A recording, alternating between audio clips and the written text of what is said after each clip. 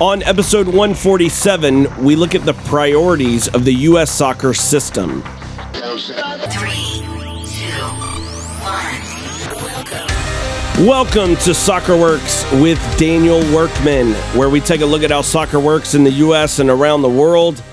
On this episode, we are looking at the priorities of the U.S. soccer system. And the main priority, the chief priority of the U.S. soccer system is money.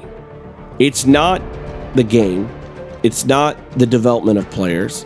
It is not the well-being of independent clubs. It's money. There is more money in youth soccer in America than the German Bundesliga, the top professional soccer league in Germany.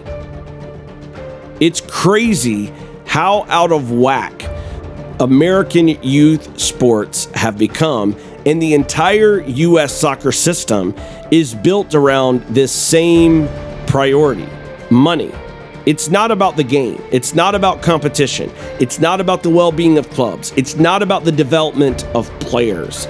It is not about growing the game in the grassroots. It is not about serving the game across America. Instead, the number one priority is money. We charge exorbitant prices for everything.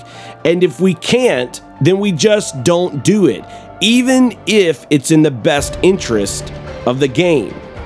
We have got to get it together and realize that we are making a major mistake. Thanks for listening. Until next time.